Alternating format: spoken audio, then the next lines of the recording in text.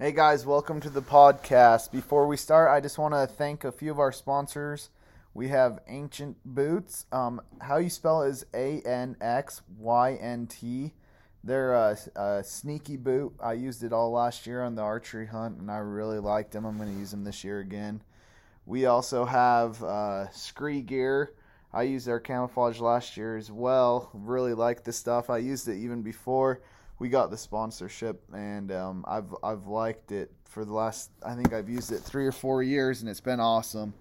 And then last but not least, I just want to thank Scout to Hunt. It's the free Western hunting app. You can download offline maps and do a bunch of different stuff. If you haven't yet, I would definitely check it out, especially for this coming scouting season. It could be very useful. Anyways, let's go ahead and get into the podcast.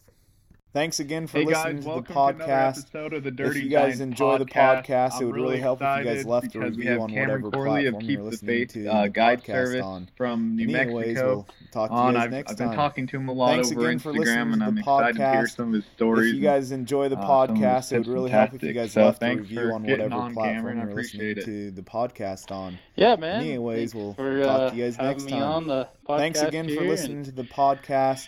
If you guys enjoy the podcast, it would really help if you guys left a review on whatever platform you're listening to the podcast on. Anyways, we'll talk to you guys next time. I'm excited. Thanks again for listening to the podcast. If you guys enjoy the podcast, it would really help if you guys left a review on whatever platform you're listening to the podcast guide on. service, right? Anyways, we'll talk to you guys next time. Search that.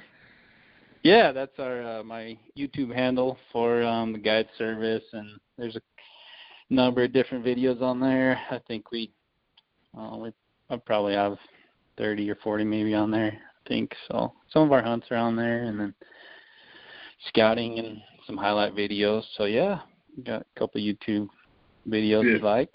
So. Yeah, you've got some good ones on there, and then we'll tell a few stories about actually some of the videos you have on there. So it'll be fun to kind of hear the story, and then the listeners can go onto your YouTube channel too to kind of see a live video of the hunt as well. So, but before we get on to your stories, I just kind of wanted to know, like, I guess, like, where you grew up and how you got started in hunting and what made you fall in love with it.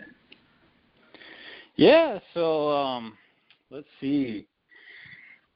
I probably started hunting with my dad, officially probably when I was about 6 or 7 years old. So I'll be 30 this year, and so that gives me probably close to 25 years, I would say, of just tagging along with Dad. And I don't know if it was just something that was, God-given or what, but my love for hunting pretty much, it's just always been there for as long as I can remember. It was, always being outside. And as soon as I could start putting in for tags and get a gun in my hand or a bow, as soon as I could, I did. And we were out there as much as I could be, I grew up here in Farmington, New Mexico, which is right up in like the northwest corner of New Mexico. If you're familiar with the Unit 2 in New Mexico for deer, 2C, 2B, 2A, that's right out my back door. So born and raised here. I'm a lifer, and then after I got married, I moved 15 minutes east to Bloomfield. So got a little bit closer to the units, 15 minutes closer. So that's perfect. Yeah, so you're right in big buck country right there. Yeah, I mean, been very fortunate just to have those units right out the back door, and just spending time scouting out there, every month, or videoing bucks in the rut. I'm setting cameras, that type of deal. So. Right. Yeah. Okay. Sweet. So, what's do you have what's your first memory of hunting? Do you have kind of a memory that you're just like, oh yeah, this is what I love to do, and I'm gonna start the Faith Guide service because this is just awesome? Or Yeah, I would say some of my earliest memories actually, before I was able to go with my dad, I would go with my grandpa actually, and dad would, and all of my uncles and cousins or whatever, older cousins, they would all go hunting, and we would stay at camp with grandpa, and we would go explore on our own and stuff, and I think that kind of grew that just wanting to be by myself and kind of do my own thing, and that's kind of where it started. Those are some of my earliest memories, and then as I got older, some of the hunts my dad went on, oh man, there's been a bunch. I would say probably a hunt that really got my big muley juices going, I guess, would be, I think it was 2008, 2007. No, this was probably before that, 2004. My dad had a tag, and we hunted 2C for deer, and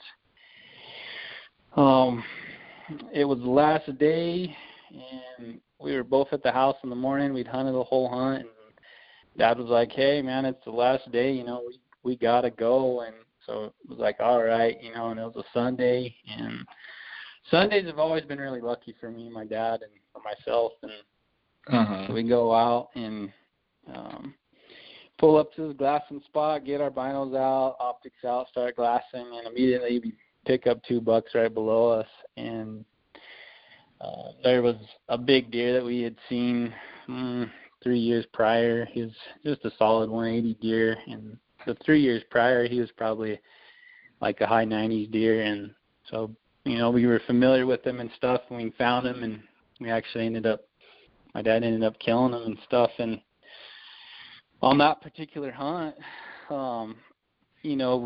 Dad smashes the buck, and we go down there, and we're high-fiving and stuff, and it was like, man, that's why we always got to keep the faith, man. And we were, just going crazy, and we kept saying that. That's why you got to keep the faith, man.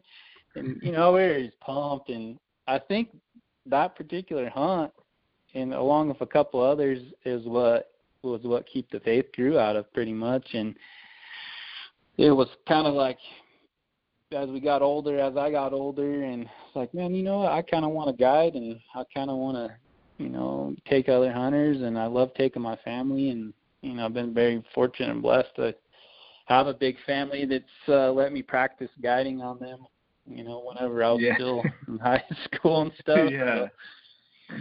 So yeah, that's kind of where Keep the Faith came from. And then, of course, I'm a Christian and stuff, and so, of course, keep the faith in God and stuff is another part of that I kind of play on and stuff that, God's going to help us there too. So, yeah. Right. It's kind of where Keep the Faith Guide Service came from. That's cool. You have the story that kind of goes with it too. So is that something you started, or is that a family thing? Yeah, so that's something that I started personally in 2017. I was just getting out of college and stuff, and kind of wanted to start doing my own thing as far as guiding stuff. And that's when I became a guide / outfitter on the Navajo, and started Keep the Faith Guide Services, and started taking clients and stuff. And yeah, that's when it started. So we've been at it for 4 years now. So that's awesome. You still like it? You still like doing it? Oh, of course, man. I love it. It's kind of funny you talk about memories. Some of my earliest memories is, watching the Primo's Truth hunting videos. You're talking, the Truth 1, 2, and 3, and you got the Primo boys on there, and they're, getting guided and stuff by people. And I grew up watching all those videos, and I think that was something for whatever reason, I guess it's just God-given that it's just something that I love to do. And I almost love, taking other people and clients way more than myself. It's just something that, serving people and stuff is just something that I love. And still to this day, if anybody draws a tag that I know or clients, whatever, I'm super pumped. And of course there's bad days and there's good days, just like everything, but there's definitely way more good days than there is bad days, that's for sure. Yeah, that's awesome. So you said you'd guide the Navajo reservation, but you also guide the state side in New Mexico too, right? Yeah, that's correct. I'm just a guide on the state side, so I just work for a number of different outfitters. Okay. You know, some of the outfitters I have worked for. I started out working with Largo Canyon Outfitters, and then I've guided for 505 Outfitters, Hampton Trophy Outfitters. Those are some of the ones that I've worked for before, and so whenever they need me and I'm free, I'll definitely jump on a stateside hunt, especially if it's right here in my backyard. I'll jump on there too. So. Okay. That's sweet. So you do both sides, like you said, and then so are you mainly just doing those trophy hunts on the Navajo Nation, on the reservation? Yeah, we'll pretty much do any tag. I think we've had six general elk hunters, a couple general deer tags, and then we had a couple trophy hunters. The one that we had last year was we guided the one and only trophy archery tag. It's a late archery tag on the res, and we got an opportunity to guide the client last year. Had a lot of fun. Came close to killing a really big deer, but didn't happen. So. Oh man! So tell me a little bit more about those trophy hunts on the res. Like, are those pretty quality hunts? Like, what kind of deer are you hunting, and what's that pressure like? Because I know there's kind of a lot of money involved, isn't there, for people, for the non-natives that draw that trophy hunt?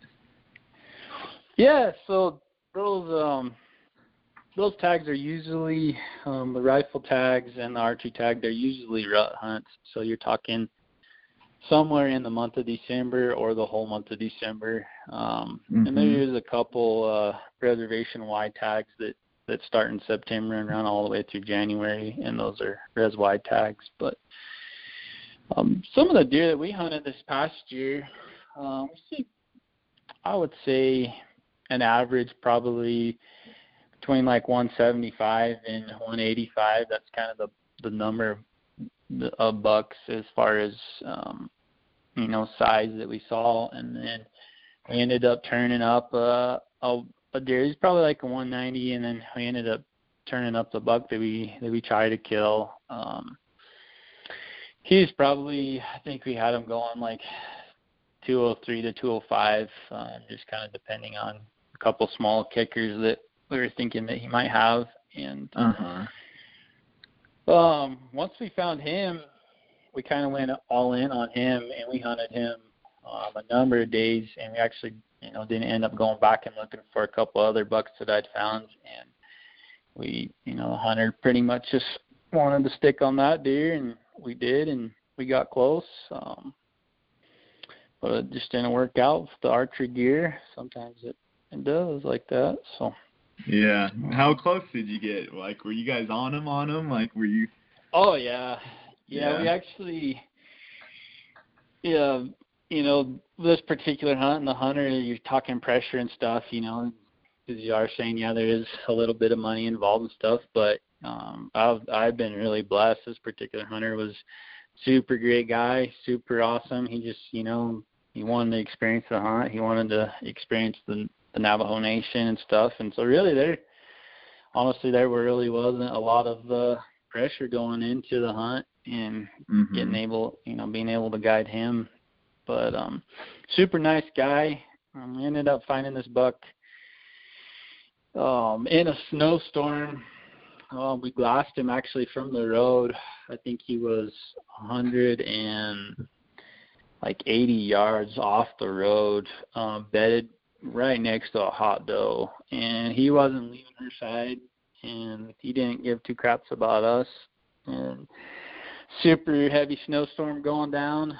We roll up, see the buck, say, yep, that's him, and tell the hunter, all right, tuck and roll outside the truck, and I'm going to keep driving over the hill. And so he did, and there was one tree in between that big deer and where we got out of the truck, and I kept driving.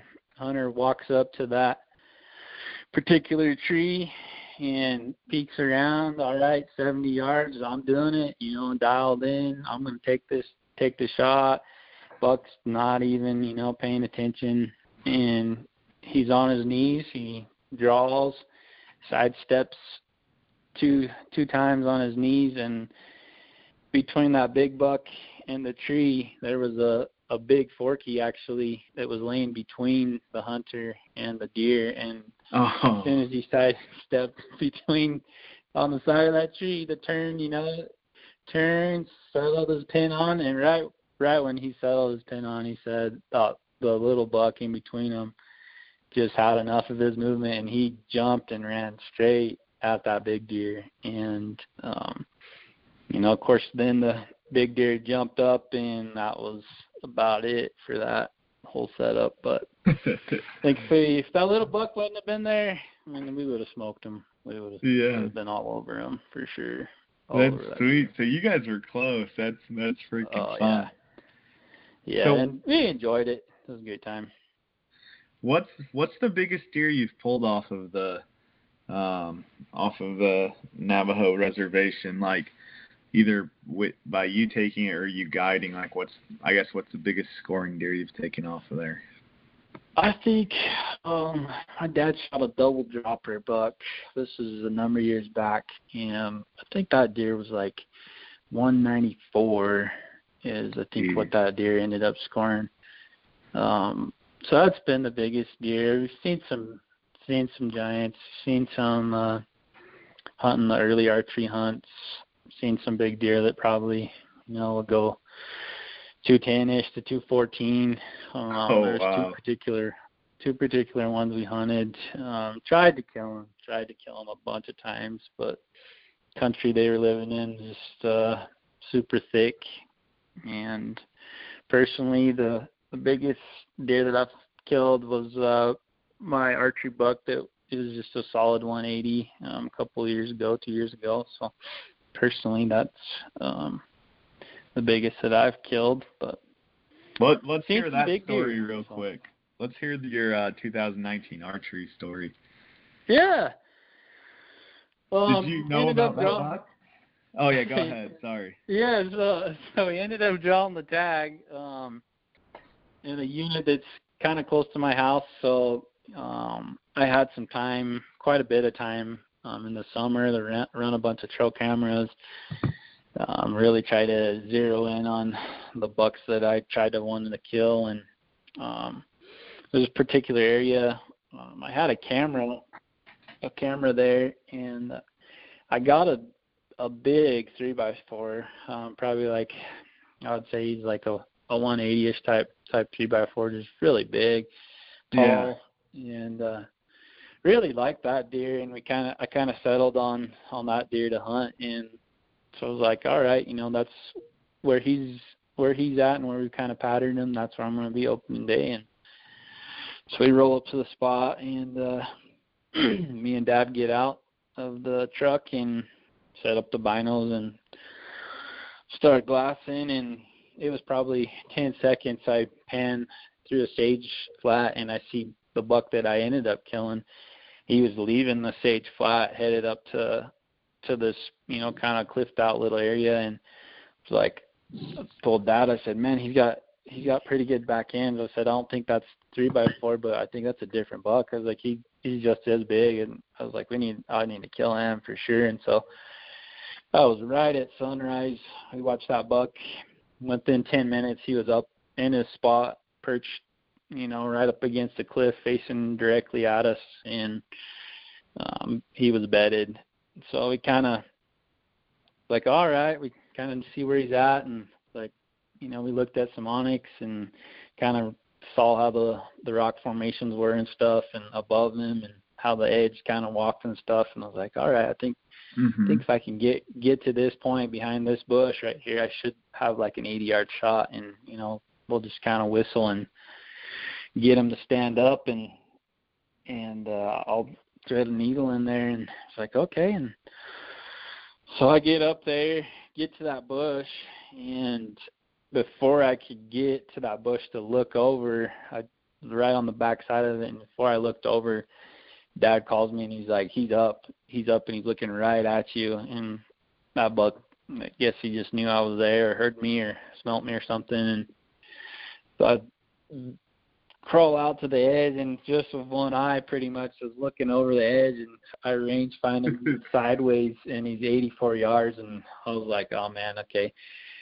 Grab my bow, lean back, grab my bow, knock an arrow when I'm on my knees, lean back pretty much, and draw my bow and lean forward right over the edge. And as soon as I kind of crested the edge, he was gone. He just pinwheeled, and he ran out to 110 yards and stopped. And I was trying to dial my sight and was like, you know, letting down, trying to dial, and was trying to redraw, get on him, and he actually ended up taking off. And luckily I'd had Dad spotting for me, and so Dad watched him, and he probably ran about a quarter mile, and he actually ended up bedding down, and Dad had eyes on him still. And so came down from there, went back to the truck, figured out where he was, you know, put eyes on him, and it's like, all right, well, that didn't work, so let's try it again. And, you know, we're sitting there game planning. I was like, you know, Dad, we, you know, got to keep the faith on this. Let's go get this deer. And it's like, okay. So circle around, come in on top of him. Was thinking it was going to be about 60 yards, and ended up coming on top of him, and the tree that he was bedded in front of was 50 yards. And so it's like, all right, he's bedded there. I know he's bedded. Dad's down there. He's sending me pictures. You're right above him. You know, you look good, man. He just got to get up and walk from behind that tree, and you'll smoke him. And so I sat there. And New Mexico in September, it's still like 90 degrees. It was actually 91, and sitting there just baking in the sun, wide open on that cliff. And so about 2 hours later, he still hadn't got up, and I told Dad, I was like, we got to, you know, let's try to make something happen here. And so Dad's like, all right, well, I'll just honk a couple times. And it's like, all right. And Dad was sitting at the truck and glassing, and kind of honks a couple times, and no, nothing, man, nothing. Buck's just laying there, honks a couple more times, and it's like, no, he's not moving, man. He's just looking at me. And Buck really didn't have any reason to get up. And so I'm still sitting there, and Dad's like, I'm gonna, you know, get in the back of the truck or whatever, and see if I can, you know, just kind of get a different angle or whatever, and just see if there's another, you know, look to the right and stuff, and see if there's another way you can get in on that deer. And so like, all right. So he kind of gets elevated, and between him saying that and getting in the back of the truck, the deer actually got up, and he wasn't even looking at the deer when the buck got up. So how close are you when he stands up? So I'm still at 50 yards right above him, and I had been sitting there for 2 hours, and so I had literally ranged every square inch of everything around him. And so I knew, okay, if he comes here, he's 50. If he goes there, he's 60. If he goes here, he's going to be 48. If he comes, you know, this way, he's going to be 45. And so I was like, all right. And so the buck actually got up, walked around the tree, and was standing broadside, looking to my left. And it's like, all right, here's my shot. Like, that's about 45 if he walked back to the tree. It's like, all right.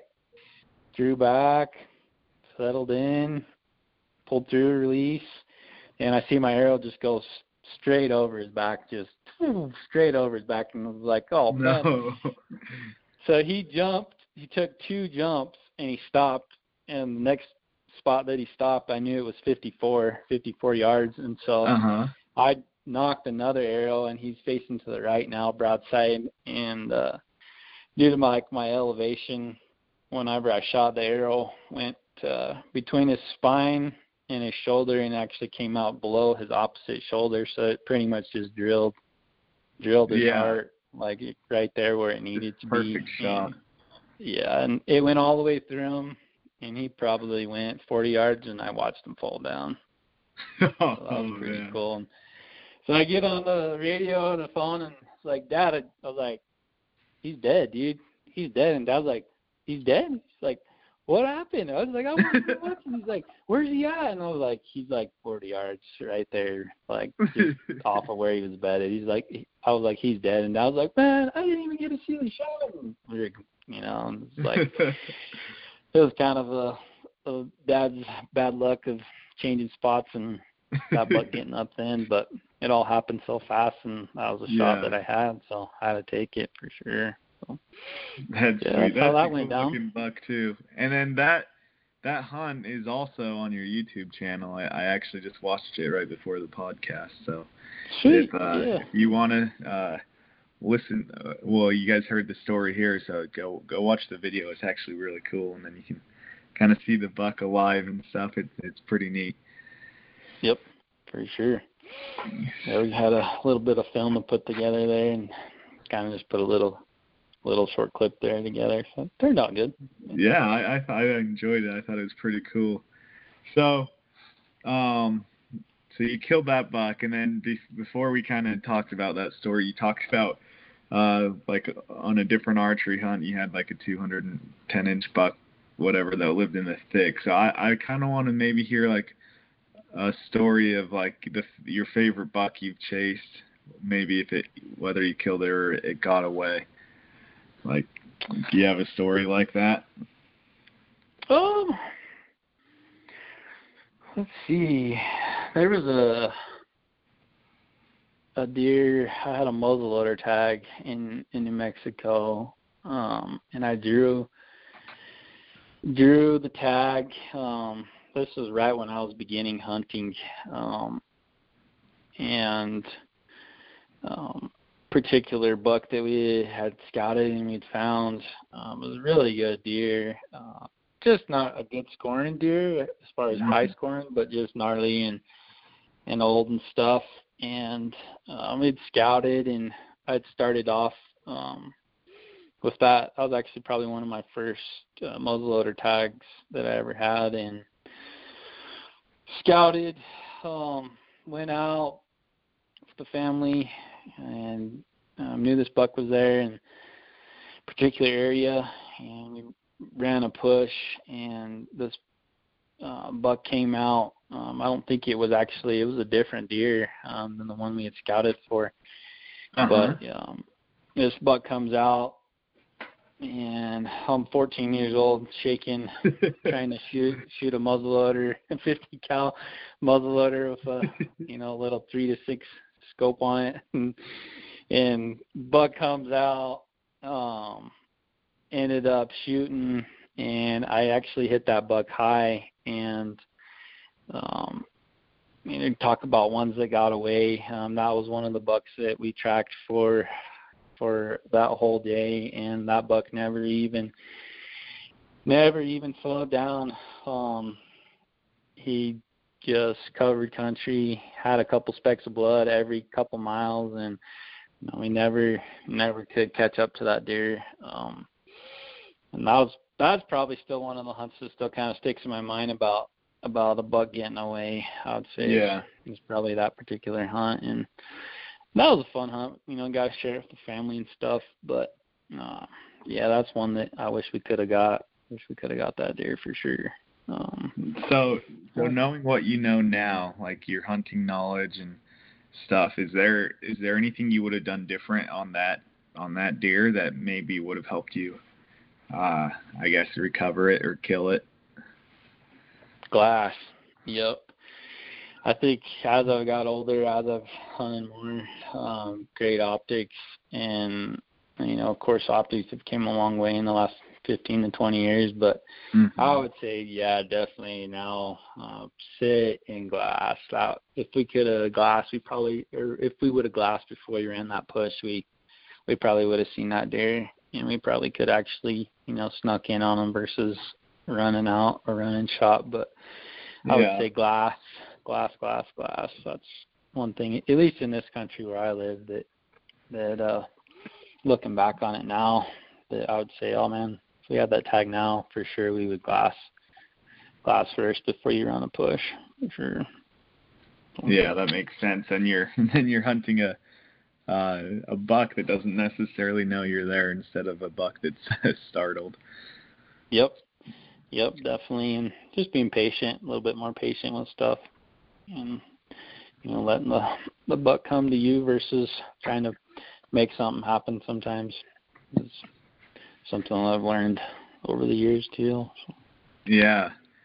So kind of going with that, when you take hunters, or even just like with yourself, what do you feel like is most like important when like you're preparing for a hunt, or like what do you find that hunters often overlook? Oh man, I would say spending time in the units you're gonna try to hunt, or you're gonna try to draw tags in, and just spending as much time as you can in those units. And I'm talking like picking up sheds in March and April, picking up sheds in May, setting cameras, May, June, July, August. And even if you don't have a tag, trying to get out there in September, try to be out there in October, and especially try to be out there during the rut, and take inventory of bucks that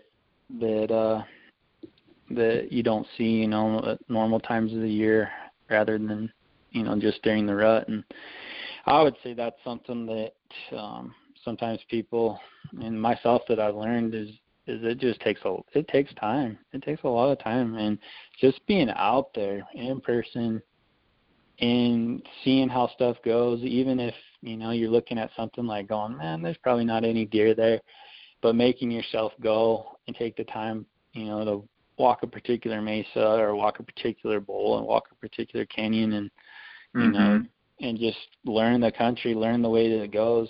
And I think that just being out there, spending all that time, I mean, you learn the lay of the land. You learn kind of how animals like to go. You learn escape routes. You learn, predators in the area. You learn water sources, that type of deal. And I think that all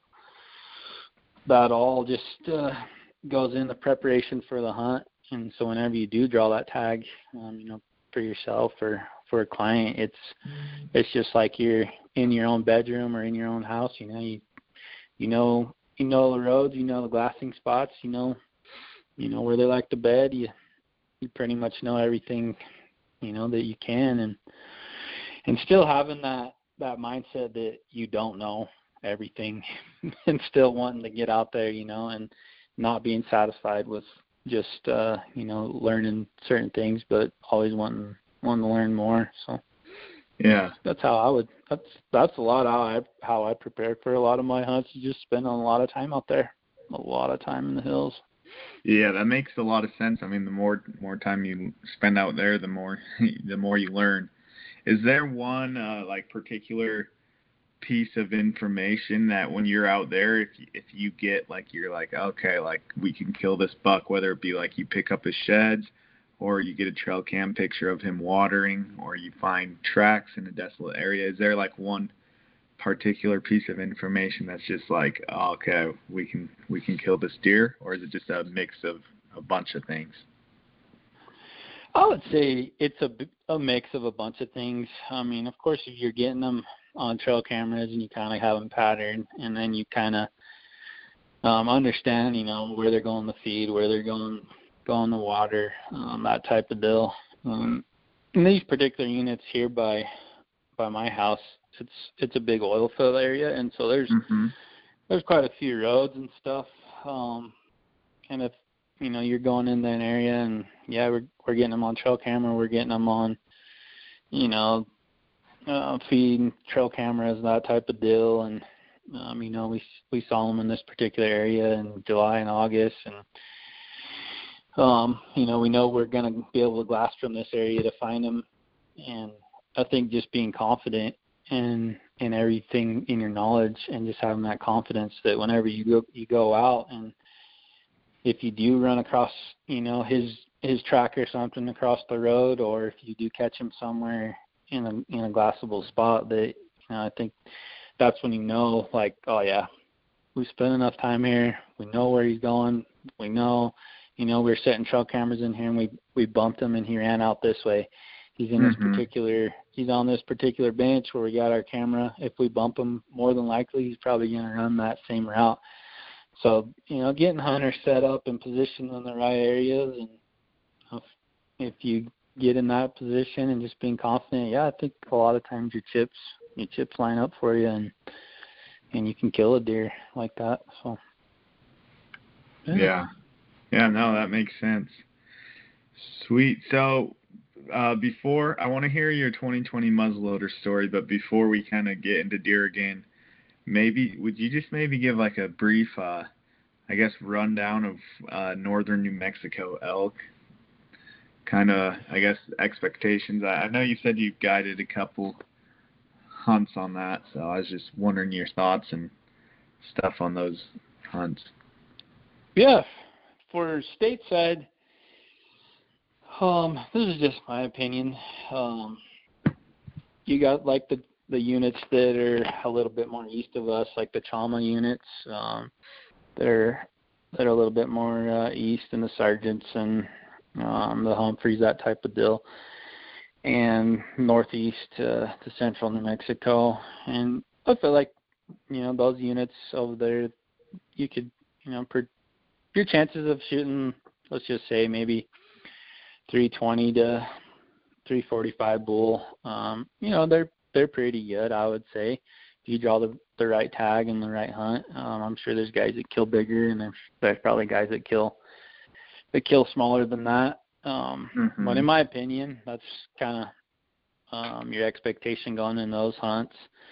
And then you kind of move a little bit more west toward my area, and I'd say the units around here, stateside, you're probably looking like, on average, I'd say probably like a 280 to 310, and you might be able to break into like a 315, maybe a 320 or something.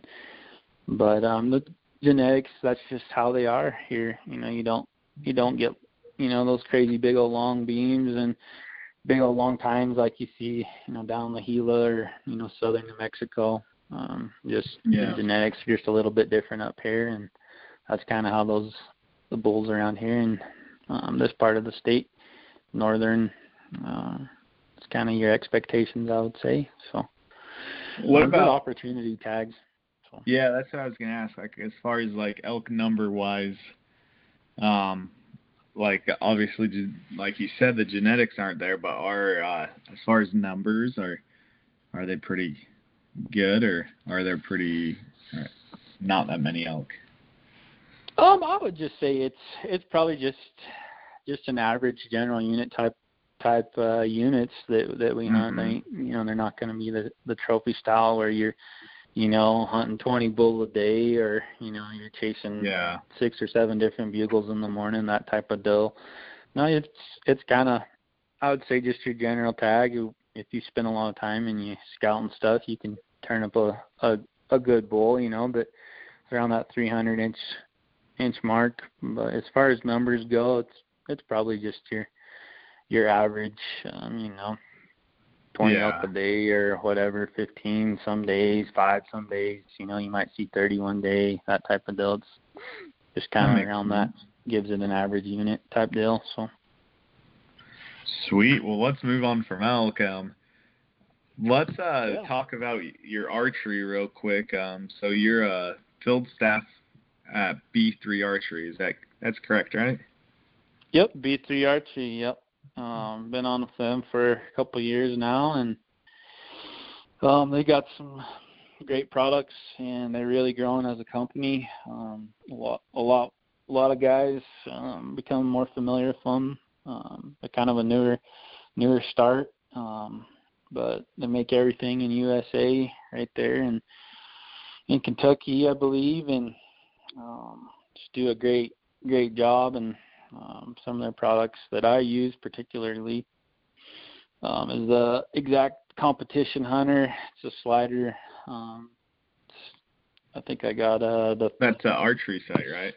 Yep, it's an archery site. Yep, and super smooth, super awesome sight. I would push it for anybody. I think I have mine set at like 20 to 60, and then my slide goes to 110, I think.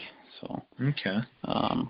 They got great products, and I also shoot their B3, their Ghost release. It's a back tension release, and switched to that a couple years ago. The back tension from the trigger release, and really love their back tension stuff.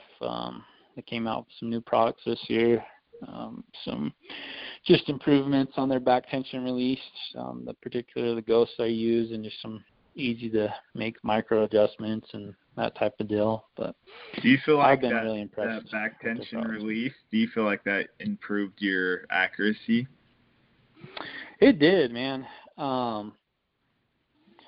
Switched to that, and kind of give a shout out to my buddy, one of my good buddies, Brian. He shoots for PSC, and he lives here, and he's like, man, you need to switch to a back tension, man. And it's like, no, you know, I'm on my trigger, you know, I've been using this for 10 years type deal. And it's like, no, and it's like, I don't want to switch. And he's like, I'm just telling you, man, it'll make you a more confident shooter. So I ended up switched to that back tension. One thing that I think that I've learned using the back tension is it slowed my shot down, and it's made me focus where all I do is focus on the target, pick my spot, hold on my target, you know, just focus on that spot, and my body just does what it does with my release now. And whereas the trigger, I think before, you know, you're kind of thinking, all right, I need to pull the trigger, that type of deal. You kind of maybe get a little target panic in there, you know, and it's like, my pin's there, okay, it's on the spot, okay, pulling. And I think with the back tension, it's just slowed that whole process down.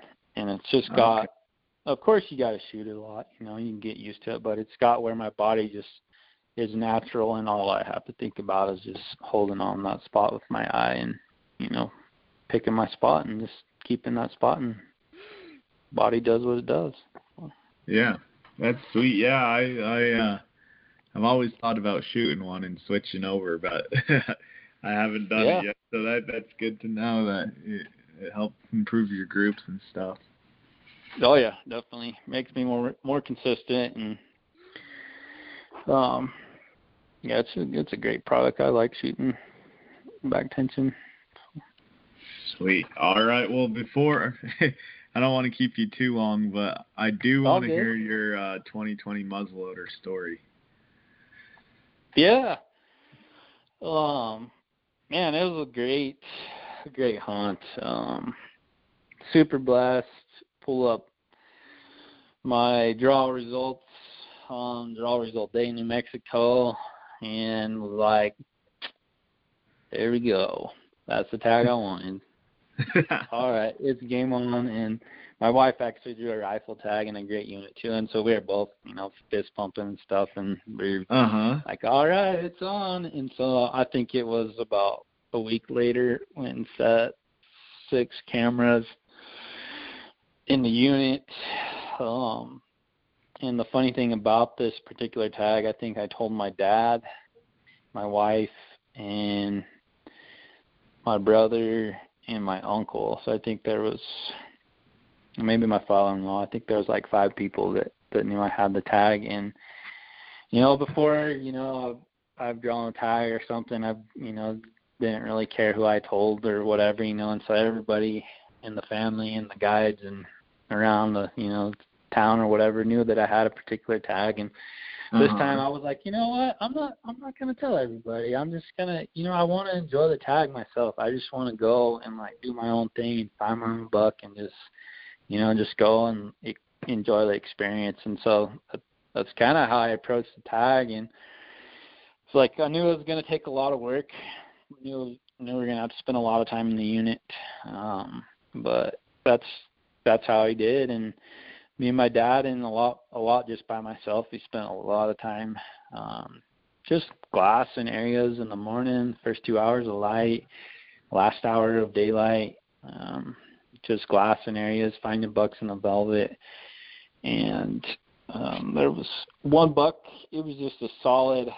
We put him out like just a solid 180 deer, and main beams kind of flared out a little bit, and I was like, man, I just really liked the way that buck looked, and I was like, man, if we can find that buck on opening day, I'll shoot him for sure.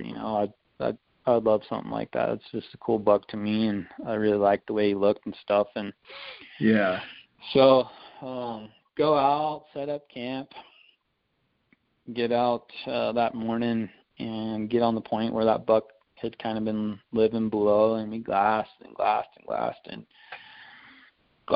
couldn't find him. We couldn't turn up him or his buddies or any of the other deer that we had found. It was super hot. The moon phase wasn't really good, and I think it went on with that for 4 days like that. And there was a couple days we only saw like 3 or 4 deer a day. And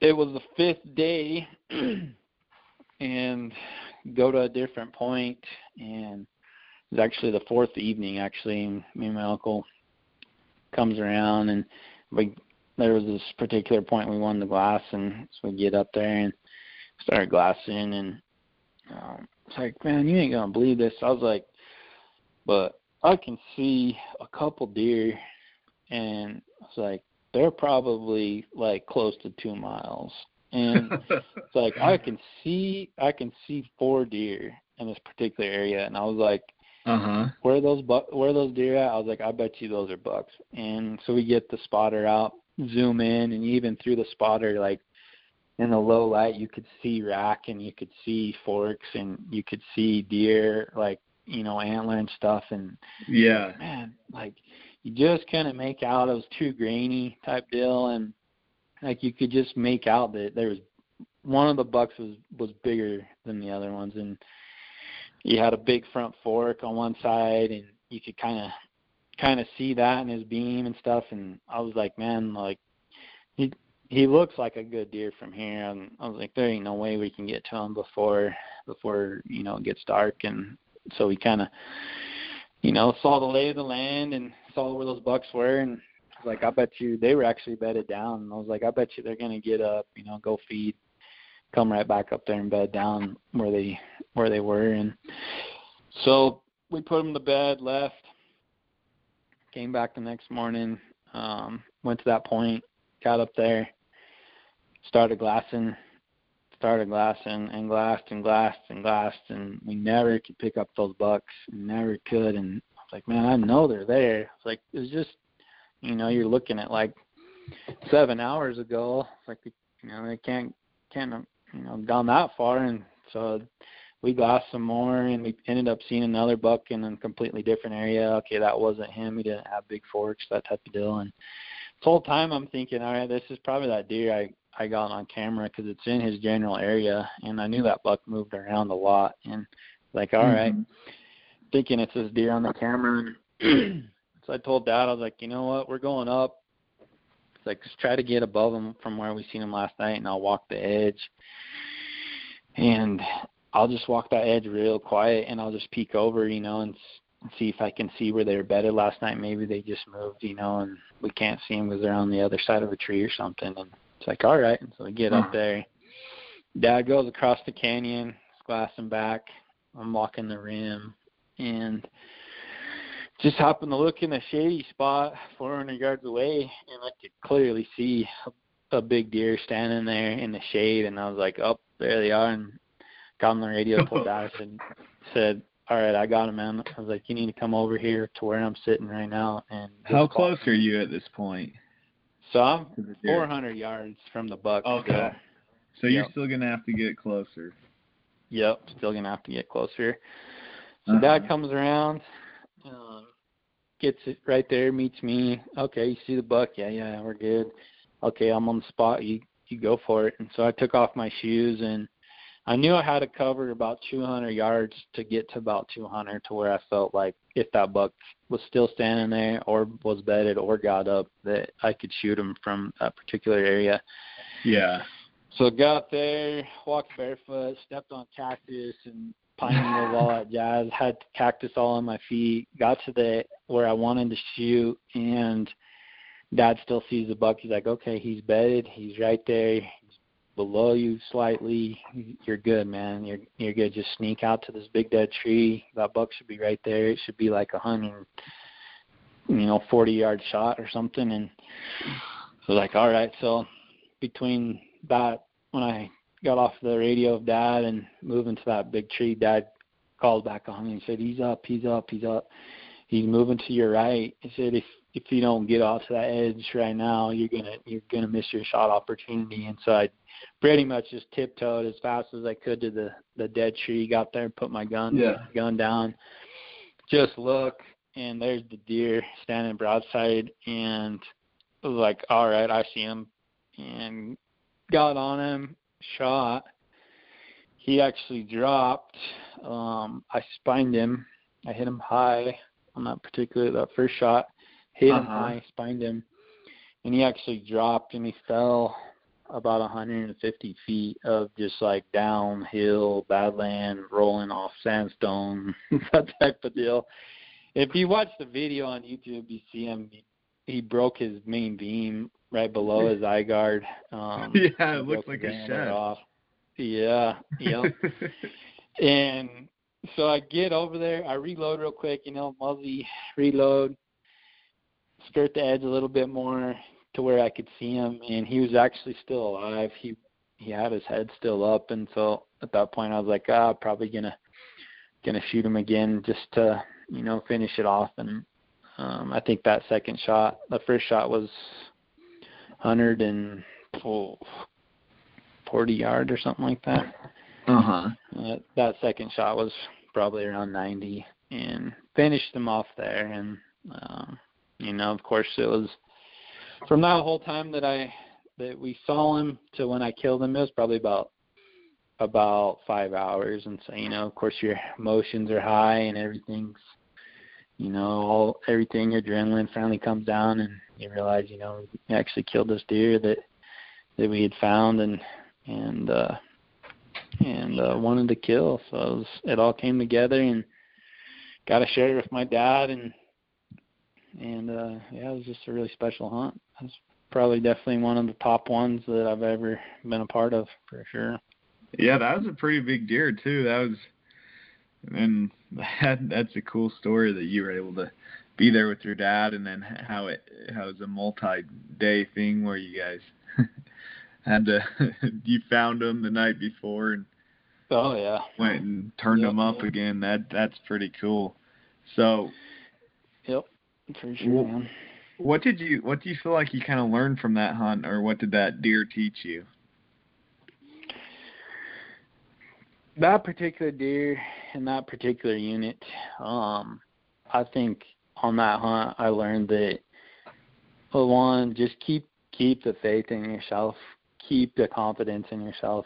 That deer taught me that, like, hey man, like, I've been here, I've spent my time, I've put in my effort, I've set my cameras, I've learned the country, I've learned the glassing spots, I've learned the land, I've looked at onyx. Just keeping that faith in yourself that, like, man, you can go do it, and that some days it's not going to happen on the first 4 days, that it might take 4 days, before you turn that particular buck up. And right. And just being patient with yourself. And then coming out of that hunt too, something else is just enjoy it and go out and enjoy the hunt. And find the deer that you want to kill, and that doesn't have to be the 220 or the 240 or the 200 even. Whatever the deer, the trophy that you find that you want to try and kill, and make that your goal, make that your trophy, and don't let other people define what their success is to your success, and just go and enjoy it. Take in every moment of the hunt, and make some great memories with your family. That's what I would say that deer taught me. Yeah, no, I think that's some good advice too, because I think it's so easy to get caught up in everything. Sometimes you forget to you're having fun out there hunting. Right. So that's some good advice. But yeah, sweet. Well, I appreciate you taking the time to get on. Is there anything you want to share with the listeners before we hop off? Oh, I just want to thank you, man, for giving me the opportunity and chatting about hunting. I could do this all day, but thank you for giving me the opportunity to jump on your podcast. I really appreciate it. And our handles, Instagram is KTF Guide Service. Check us out there. And Facebook, just Keep the Faith Guide Service. And then, of course, YouTube is just Keep the Faith Guide Service. And then also our website is keepthefaithguideservice.com. So easy enough. Reach out. Yeah. If you want to hunt the state or hunt the res, give us a call. Love to chat. We always want to talk hunting with anybody. So, yeah, we're always open to meeting new people. Sweet. Well, like I said, thanks again for getting on. And then some of the stories you told, like we talked about in the podcast, are on your YouTube channel. So I encourage the listeners to go check those out. There's some cool videos on there. I spent a lot of time on your YouTube channel this last week getting ready for our podcast. So you have some good stuff on there. Awesome, man. Thank you. Appreciate it. Thanks.